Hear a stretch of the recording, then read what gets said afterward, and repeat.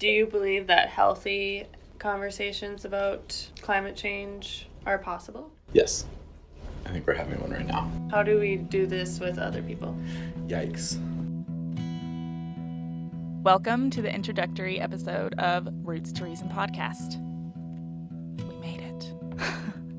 This is an environmental podcast series that seeks to identify what shapes our individual relationships with the environment, our opinions on climate change, our action or our inaction. Our goal at the end of this series is for you listeners to develop an environmental self-awareness, a sense of belonging in a global context, to find connections between yourself and perhaps people you would have viewed as opposition, and to understand the complex origins of diverging and converging relationships that people have with the environment and climate change. So, there will be 6 different podcast hosts.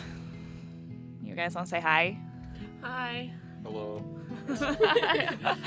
We are a group of 6 students at the University of Montana, and my name is Sarah Griffin. I was born in Traverse City, Michigan, but I moved out west when I was 5 years old to Dillon, Montana. You'll be getting to know all 6 of us over the course of the podcast series, but my voice will show up in every episode, guiding you on our Roots to Reason journey. In this intro episode, you'll hear from my colleagues how this project came to be, as well as some sneak peeks of the conversations we've had thus far. Hello, my name's Rowan Ulrich. I'm a wildlife biology senior from Kent, Washington. So I think my passion for the environment kind of stemmed from an early age, like most, and I was really fascinated by animals. Took every opportunity I could to go to the Woodland Park Zoo in Seattle or the Point Defiance Zoo in Tacoma or even the aquarium, and that was a big part of my childhood. I even had a big bucket of plastic animals that I carried around wherever I went, and that can be seen in most family photos from that period.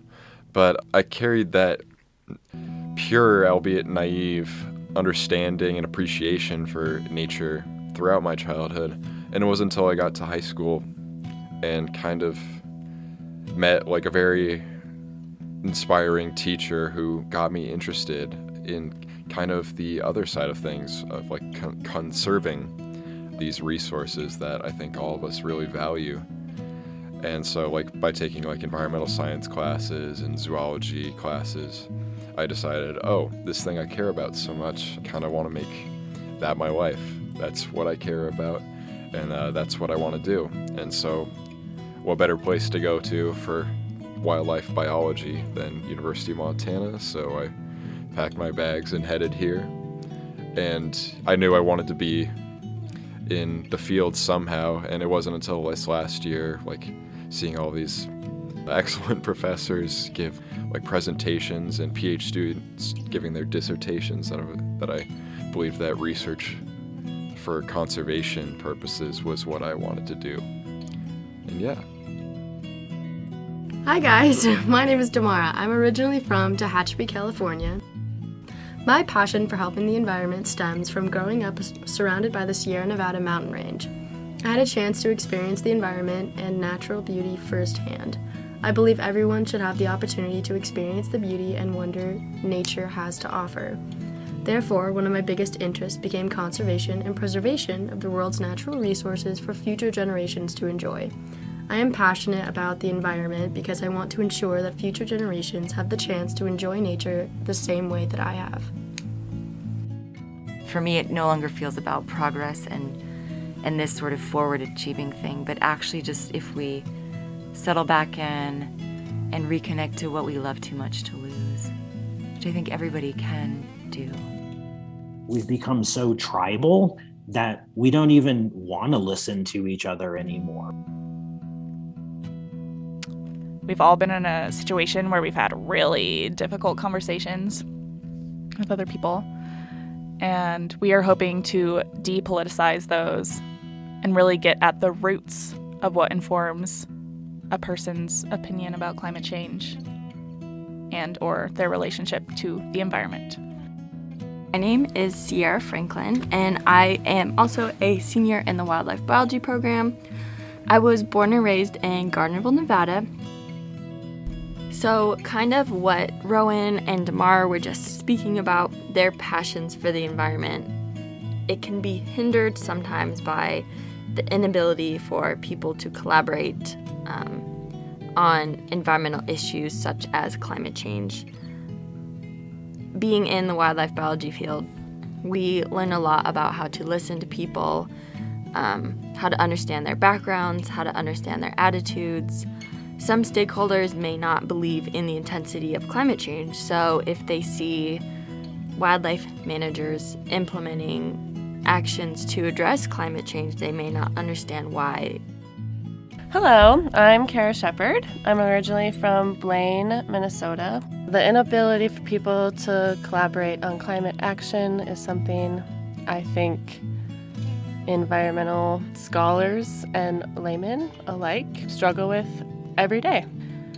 And like Sierra, the first thought of the inability and the barrier to climate action, I think, starts in school.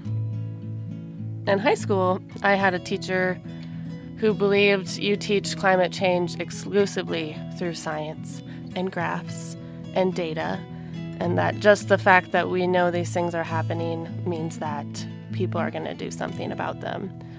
And having this deep passion for the environment, knowing at an early age how small I was in the grand scheme of things, that was frustrating because everyone knows the science, everyone sees the graphs, but people are still not doing anything. It's as much about the science as it is about building connections with each other and the world around us. Hi, I'm Abby. I've lived in both a suburb of Chicago and Wyoming. In preparation for this podcast, we conducted a literature review. The research we found suggests that experience, upbringing, biases, and emotions are the primary influencers of a person's attitude towards the environment and climate change.